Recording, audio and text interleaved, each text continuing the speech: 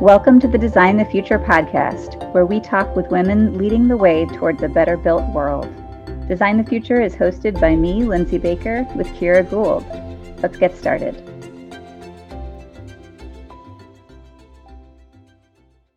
Hi, everyone. Welcome back to the Design the Future podcast. It's good to be with you again this week. This is Lindsay. And this is Kira. How you doing, Kira? How's life? I'm good. I'm doing well. It's that time of year, end of one year, beginning of another, when we're taking stock and making plans and all of those things. And I don't know, lots of looking back and looking forward. Yeah. Interesting time of year for that. So are you a New Year's resolution person? Is this happening for you? I think my New Year's, yes, a little once in a while. Last year I gave up sugar for a couple months. That was really right. I remember that. Yeah. That was unadvisable. I don't want to do that again. Now you know. Yes. I tried that. No more of that for me. But I do have some resolutions this year, and many of them this year I think are actually, I have some professional ones. I'm trying to, just tighten things up, tune things up, be more focused. And I'm really, actually, to be fair, a lot of my resolutions are a little bit rooted in some of our things that some of our guests have said, because I've been so inspired by how many of our guests have found a way in their careers to sort of strengthen their impact. And I want to do that. I want to do more of that, diminish the noise and strengthen the impact. I love that. That's a great one. And it does. I feel like we have learned a lot of lessons this year from people who have decided that for themselves and then gone out and embarked on something, that I would never have known that those people would have taken on. So I love that. That's great. I'm excited for you. We'll see if it works. I can report back. Yeah. I have decided not to have any New Year's resolutions this year, based on, so I have this wonderful executive coach who I've never talked about on the show before, but I feel like I should call her out because she has a newsletter that people can subscribe to that they might enjoy. Her name is Laura Peck, and it's Laura Peck Consulting. And in her newsletter this month, she talks about, rather than having New Year's resolutions, thinking about two things that you can do for yourself that will keep you grounded and sort of happy and productive and, in a good space. And so one of them, I think I know already that I'm already doing, which means I don't have to change it. I just get to continue doing it. Nice. And that's just going to the gym, which I do now a lot, every day, pretty much. So I got one, and now I just have to think of another one thing that I'm going to do. But it's not so much a New Year's resolution as it is making sure you're taking care of yourself. Yep. And having it be a habit, something. So I love that. I think that's great, Lindsay. That's a really good one. So that's a different sort of take on the resolution idea, but I love it as a healthy habit to keep you grounded. Yeah. I like that one of them's already done. That's very motivating. For sure. I don't think I have bandwidth to learn a new instrument this year or anything.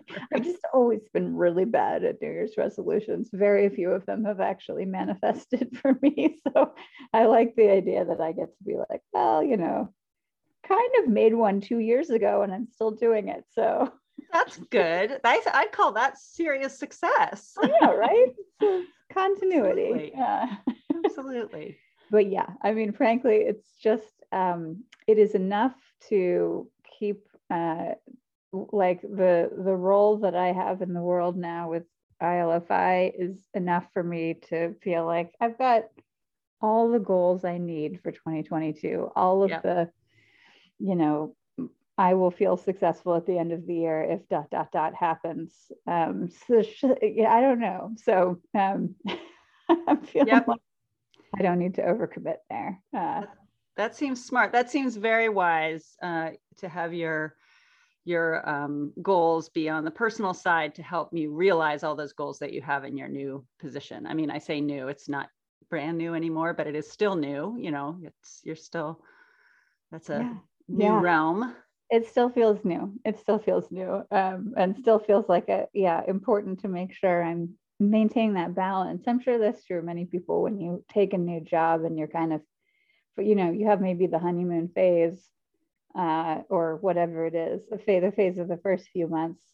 But when it starts to settle out, that's the time to check yourself and make sure, like, okay, is this stable? Can I handle this? Is it too much work? Do I like it?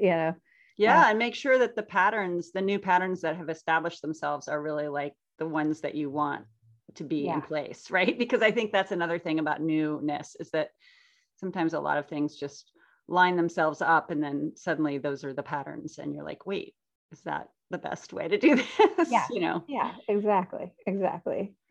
But I will say, of all of the people that that have helped me stay grounded and oriented, and that have like helped me prepare myself for this new role, our guest today has been one of my biggest supports and inspirations in navigating my new job. So I'm very excited that we have her here with us today, and I'm just gonna transition this over to talking about her.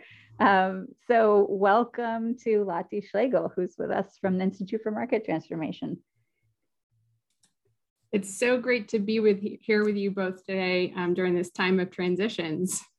Yeah, man, so many transitions, but yes, thank you, Lottie. We're so excited to have you. So as said, I am particularly delighted today to have Lottie with us. Just in case you don't know Lottie, she is the executive director of the Institute for Market Transformation, which is a national nonprofit organization focused on equitably decarbonizing buildings through co-designed policies and programs that increase widespread demand and action for high-performing buildings. She is a longtime trailblazer in the energy efficiency field. IMT is now working to transform how building performance is designed and approached to better incorporate community ownership and benefits, including improved health, resilience, affordability, and economic opportunity. And we're going to talk a little bit more about that because I've had the opportunity to work with them on some stuff recently, and I just think they are totally in the right headspace for what our world needs right now. But before we talk about the work, Lottie, we wanted to hear a little bit more about your path, just personally. Can you tell us how and why you wound up in your role at IMT, what you've been up to that got you there? Yeah, absolutely.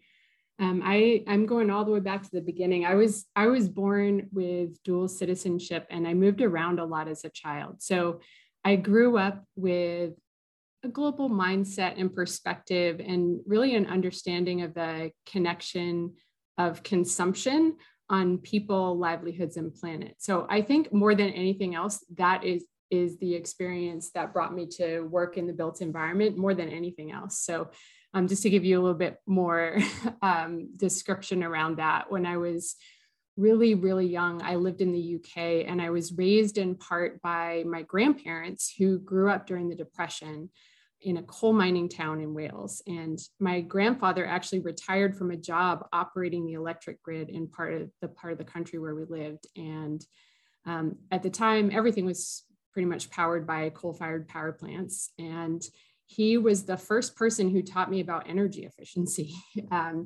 I remember him showing me a light bulb and telling me stories about our relatives who had black lung or risked their lives in the coal mines, or stories of when he was a child running over the slag heaps to try to find coal for them to cook on. And somehow through all of those stories, he really cemented that connection for me between the energy that we use and our health, the health of the environment and people's livelihoods. So while it was coal mines for my family, I know it's cobalt mines or lead pipes or something else for other families around the world. So that's really been my grounding. And after college, my career decision making was pretty guided by that, and also by wanting a job where I could learn new things. And in my mid-20s, I was in Tanzania and seeing the impact of climate change on communities that were simultaneously experiencing the impacts of the AIDS epidemic. And at the time, I had been building toward a career in science or medicine, but just that experience really made me drawn to thinking about where could I focus my work that would more directly address the root causes of climate change, which was so connected to all of these other challenges. So by chance and connections, I turned back to energy. I got an internship in the Maine Governor's Office of Energy Independence and Security. And then from there, I went to work at a state public utilities commission, which for those of you who don't know, the PUCs regulate utility companies and how they invest in and price things like energy, internet, water. And that obviously has a lot of implications for buildings. So during that time, I learned about policy and its connection to business and to people in the community. At the time, oil prices were really high and many Mainers were struggling with heating costs. So the PUC also ran energy efficiency programs, and I was able to learn a bit about buildings and understand that they're responsible for a big part of our energy and carbon emissions. So anyway, suffice it to say that I came to the built environment space because that's where these major issues seem to intersect, and also because it's where people come together physically too. And I've had the chance to work in government, in business, in the nonprofit sector at this intersection of climate and buildings. And so today, for the last 6 years, I've been at IMT, which is a nonprofit organization that looks for opportunities for systemic change impacting our buildings, really at that intersection of business, government, and community. So as you said, our mission is to drive demand for high-performing buildings. And what that specifically means is, there's all of your listeners and many of your guests know, like, industry leaders have a business case for high-performing buildings. But for those who don't already have that business case, they're going to start to pay attention to building performance when their investors ask for it, if tenants or buyers ask for it, or when policy requires it. And so IMT works on accelerating those levers and making it easier for everyone in industry to take action. Lati, I love hearing that description, and I'm so excited to learn more about the specifics of that work. But before we get to that, I did want to ask you one question, which is really about what advice you might give to people that are thinking about a career in the nonprofit world. Yeah, I think there's so many different types of nonprofits in our space. So there's, the nonprofits that are kind of more direct service, even that own or manage buildings, community organizing nonprofits, industry facing nonprofits like associations for professionals, or nonprofits that are addressing social and environmental challenges more systemically as IMT is. So for anybody who's interested in work in nonprofits, there's so much opportunity. And my one piece of advice is to talk to people who work in nonprofits in the areas that you think you're most interested in.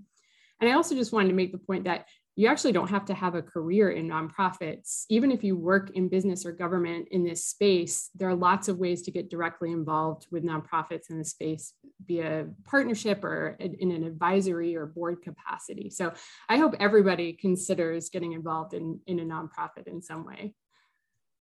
That's a great point you make, actually, and it would be especially useful for those who might be interested in, or thinking about shifting their career that direction, but a way to sort of just get more involved from the outside first and see a little bit more about what that's like. Well, so to shift over to your work directly, we like to ask our guests, what are you most proud of accomplishing in your work life?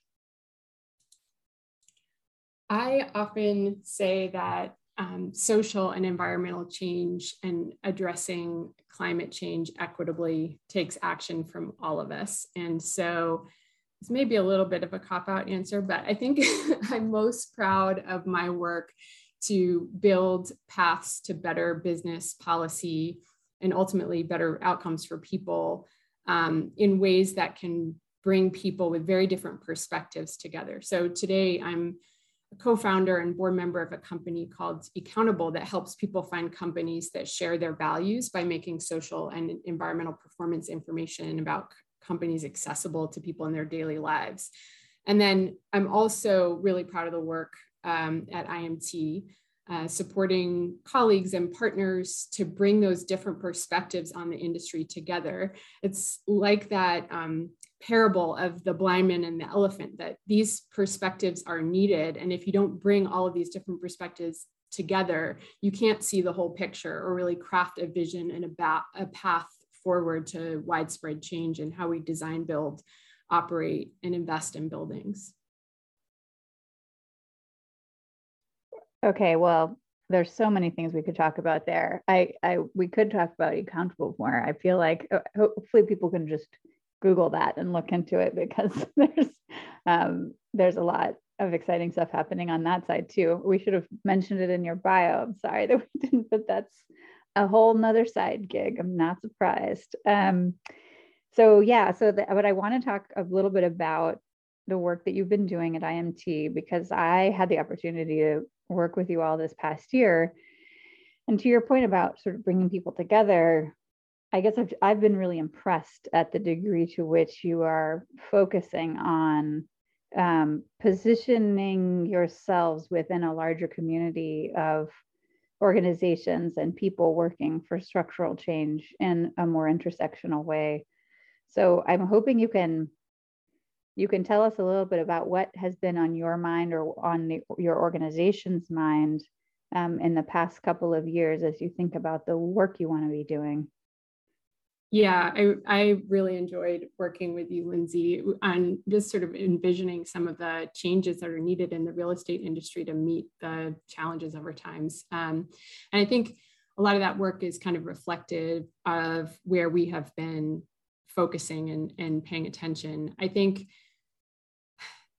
climate change is here, and its impacts are being borne most starkly and directly by communities of color, people who live near industrial sites, people without a lot of resources, the elderly.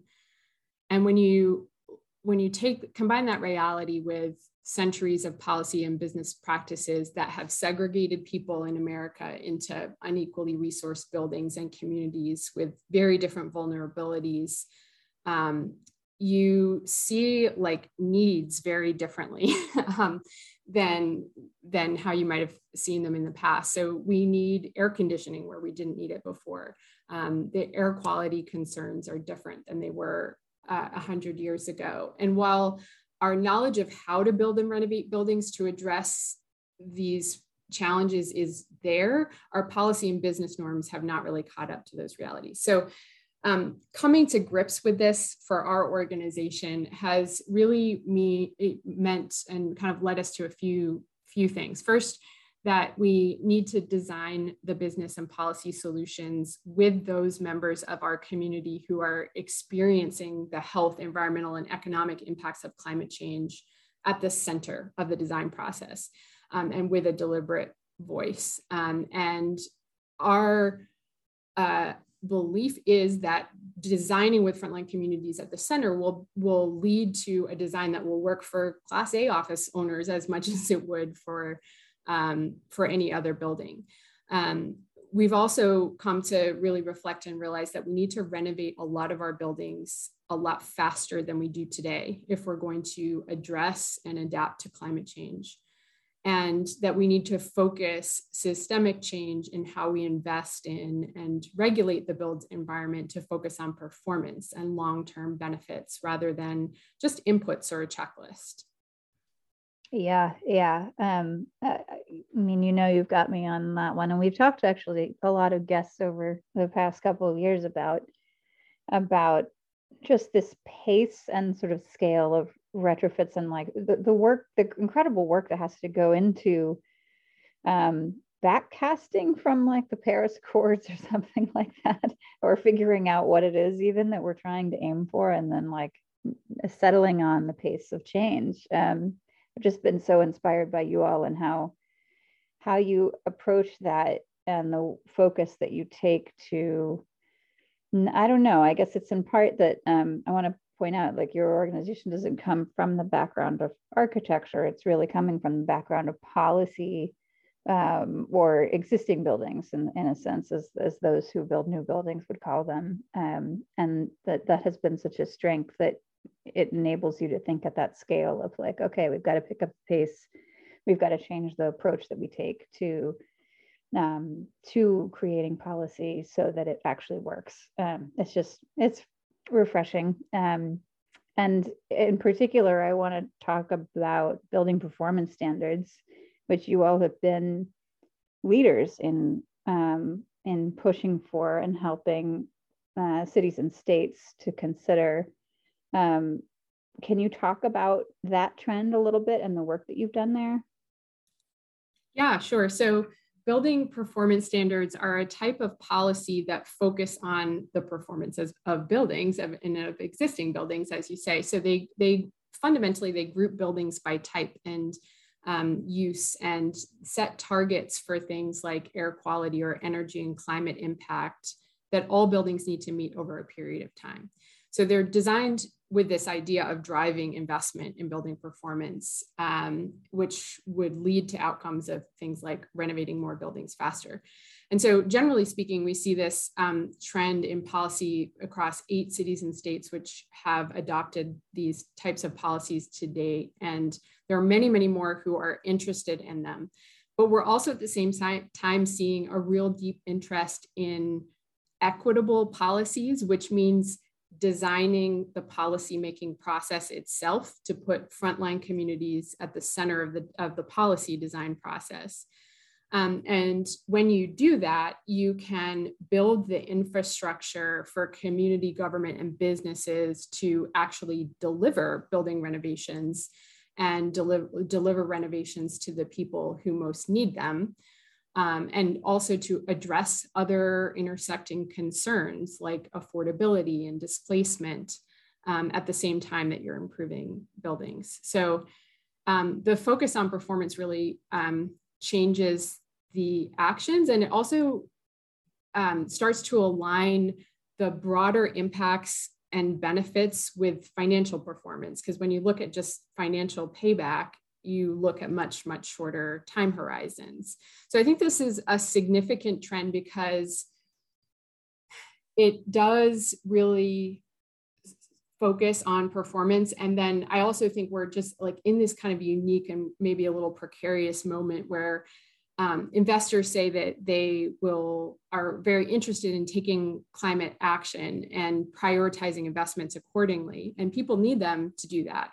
And so this policy push is really a call to action for everyone in the industry, obviously the policymakers, but also the people across the country who are feeling the impacts of climate change, and the investment community to really invest in the performance of our buildings so that we can protect everyone in the face of climate change. Yeah, I love that. And I guess it's just because it's such a important reframing of the role that buildings can play in bringing about a better world. It's like, I like thinking about the notion that people just deserve to live in a good building, and policies haven't always weighed in on that. It's only in very limited ways. And building performance standards is this incredible just landscape of opportunity to say, maybe that's what we need right now, is a set of standards that say, if you live here, if you've got a roof, you should have a roof over your head, and this is how well it should be insulated, and it shouldn't have any toxic chemicals in it, and you should be safe. Like just right, basic societal expectations in some ways. Yeah, I'm so excited about, and there's, I think, the way that you all are framing that, which we're going to talk a little bit more about in terms of the ways that you're centering frontline communities in the work. It's exciting. Okay, so tell us specifically, is there a project that you're working on right now that you want listeners to know about? Anything exciting and new? Yeah, I mean, I think we were just in such a unique moment of opportunity as we're sort of kicking off 2022, where so many people in the industry know so much about how to address climate change and how to improve buildings. And so many businesses have made a commitment to climate action and know actually where to focus on shifts in business practices that will make an impact. And so I think what I'm most excited about is that there's this moment of alignment, and where those bigger kind of industry business shifts and interests are coming together at the same time that federal government agencies and local governments want to spur investment in our communities for climate action. More than 30 cities and states are interested in seeing some sort of building retrofit policy that center frontline communities and benefit everyone. And I think I'm most excited about the opportunity to really harness that and move all of us towards this paradigm of performance. I feel really strongly that as we're going into the new year, this is really our moment as an industry and as a movement, and we need to mobilize around actually getting it done together.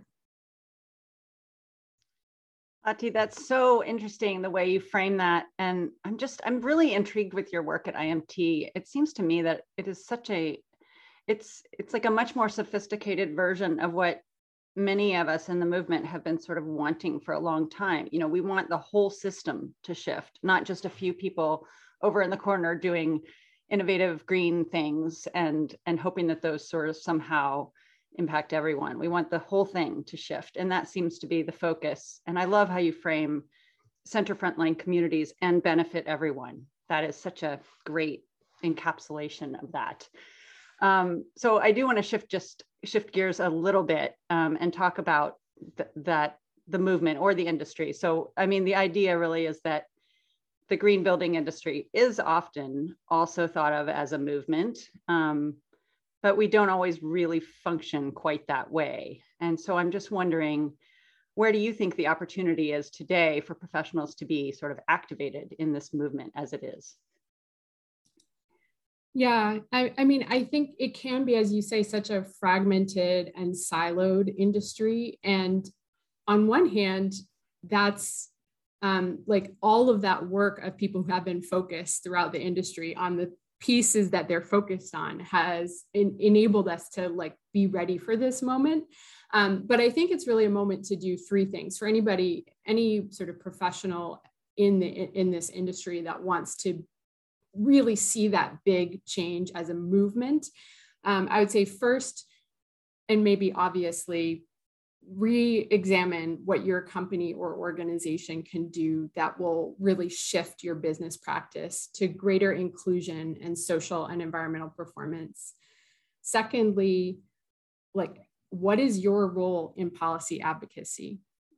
We're in a moment where a lot of voices are needed to speak to how we get there who might not be active in that conversation today. And so for anyone who's involved in the industry, just thinking through like, how can you get involved in policy advocacy?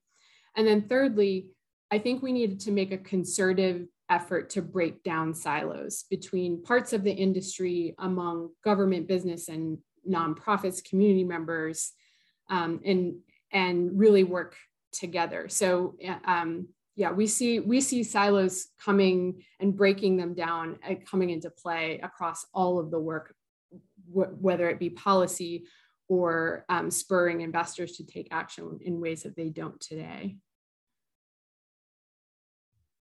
I love that. I think it's so interesting that you referenced silos. I think that shows up again and again, both in companies across industries. It is such a challenge for this whole movement in so many ways, and in government too. I mean, we really have a problem with that. We have a problem. So many elements of progress in this realm are stymied by those silos, and so there's it's just sort of like a whole area of activity, it seems like. I wondered if you could say a little bit more, though, about in the context of that work that you were, the opportunity of the moment that you were just describing, about the opportunity for the philanthropic community.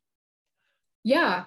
In the nonprofit world, we often even see silos in the funding in the philanthropic community between like health, climate, housing, poverty alleviation, or even between more of that kind of technical market and policy organizations like mine and community organizations that are advocating for change on the ground. And I think the opportunity for the philanthropic community is to break the silos, look for opportunities to invest in silo breaking work and coalitions that are going to mobilize lots of different voices in the same direction at the same time. Can you say more about what it looks like for that community to lead? Yeah, I think, I think having the sort of centering frontline communities in tackling climate change can both hit on the kinds of processes that I described before of like inclusive policy design and also imagine what does it actually look like for inclusive programmatic design and being able to implement all like so that the benefits of building retrofits are flowing to the different members of the community and businesses in the community. So, and then in addition, I think there's like, just thinking in terms of real estate, there's so much opportunity for real estate companies even to focus on inclusive processes. So a good example of this is like inclusive development, where developers are involving the community members in the design or renovation process to really surface what are the needs in the community. How can we ensure that community members can afford to live in the neighborhood, but also afford a cup of coffee? And I think that community of practice has really grown over the last couple of decades as well. And so there's just so many opportunities for us to really like shift our thinking and our actions in that way. Does that make sense? Absolutely. It's great to hear that you're seeing some progress there. And when you, I mean, that makes me think too, I mean, when you look at various other areas of progress that we've made and the work that we still have to do, I mean, overall, how do you think we're doing? How are you feeling about it? You've caught me on an optimistic feeling day, Kira. Yay! But honestly, if I think about like 10 years ago, where did I think we would be? I thought we would be much further along this process of moving money towards solving intersecting sort of social and environmental challenges, as well as profit at this time. But I do think that generally speaking, we've got all of these building blocks and we've learned so much. And so really what's most on my mind is activating to meet that potential of really, investing in our buildings in the way that we need to invest in them today. Yeah. I'm glad that we caught you on an optimistic day, and I see that potential for sure. We have so much more to talk about, but I want to ask you, I guess before we ask you our last question, are there examples or things that you look to that are sort of the areas, the corners that you like to look at most out there in the world, especially like this inclusive real estate development? Like, are there sort of stories that you think our listeners should be looking at that are examples of where inclusive development is happening, where inclusive process is happening in interesting ways? Like, any shout outs specifically around those issues? Yeah, some of my inspirations have come from developers who actually have recently come to join the IMC board, because that's how much I enjoy learning from them. So one example is Carlton Brown, and he has had a philosophy of inclusive development for like 40 years. And he has many stories of the process in cities as far reaching as New York, Minneapolis, Atlanta, Birmingham. So he's got like this whole great philosophy around what this looks like. And I think one of the things that he often points to, like one of the bigger trends right now, I think, is that people don't really trust that the environmental or social performance of companies, right? There's a big kind of question around like, are people greenwashing, or are people, socially washing? I don't really know what that term is, but, right. But I think like one of the things that I always think of that really fits in with this performance theme is like, how do you actually develop the measures of progress, and how can you involve the community in the development of those measures? Like, so you have a way of measuring financial return, right? But how are you measuring over time the social impact of your building or your portfolio, or measuring the environmental impact of that? And we've gone through the work of setting up these frameworks for environmental, social, and governance of performance of companies. And so like, how are you showing progress against that performance, and how are you involving the community in which you're developing or operating your building in defining what those measures should be for you? I love that. And I hope I think one of the things that's so critical here is like, I don't know, I guess it's the difference between real estate operations, ownership of buildings, and I think it's easier for people, probably many of our listeners, to understand social impacts of the construction industry. Mm-hmm.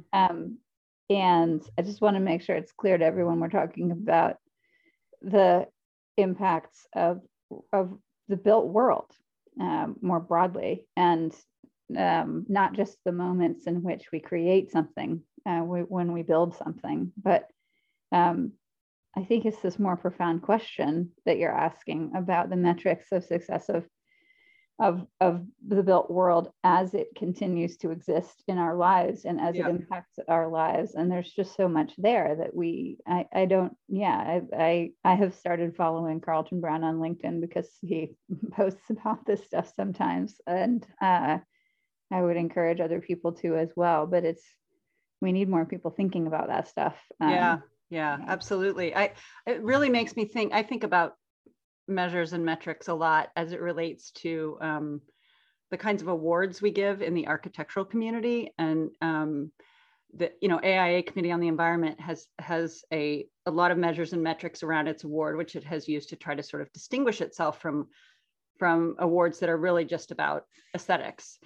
But there's an equitable communities measure in there, and it is very difficult. We have been struggling actually to strengthen what the metrics are, especially given the constraints of like an isolated project and what you can measure over a certain short period of time, right? It's a real challenge, and it's worth a lot more discussion. And Ed, to Lati's point, with community members that are impacted. Yes. Yes. Okay. Well, we could clearly talk about that a lot longer, but we should probably wrap up. So Lati, we want to wrap up with asking you this last question that we ask all of our guests about who you're most inspired by these days. So I'm excited that we got a couple of those ideas about Carlton Brown, and just excited to hear who else is inspiring you. What else do you look to learn? Yeah. I draw a lot of inspiration from women in my community. I live in Washington, D.C. And I'm really fortunate that I interact on a daily basis with women from all sorts of walks of life. And I have really tried to take on the practice every day of looking for someone in my community, and whether that's like someone who's just working so hard to take care of their families and going the extra mile to provide opportunities for their child, or advocating for better schools or more affordable housing in the community, or figuring out a way to make sure that companies are paying women and men equitably in a manufacturing company, or figuring out how to reduce fossil fuels on construction sites. There's those, each of those examples represent a woman that I looked to in the last week. And I just kind of think of like, okay, well, if she can do that, I can show up with energy and humility and just do my part in this big world we're living in too. Wow. I love that. I kind of feel like we could have, like, we could have called this podcast "If She Can Do That, ... Totally. Oh, I love that. That's awesome. You know what I mean? Oh, it's such a profound way to guide the work. Yeah. And I love that at practice. That's amazing and inspiring. Makes me want to do the same thing here in my inspiring community of Oakland. I'm sure it's like, even just in my building, there's probably so many of those lessons and people to know and to get excited. Great. Yeah. Well, okay. Thank you. That is a beautiful way for us to end. Thank you, Lottie, for being with us. It's just been such a pleasure. Thanks for talking with me today. And I draw a lot of inspiration from each of you too. So thanks for doing this podcast and showing all of the bright examples of women who are taking leadership roles in this space.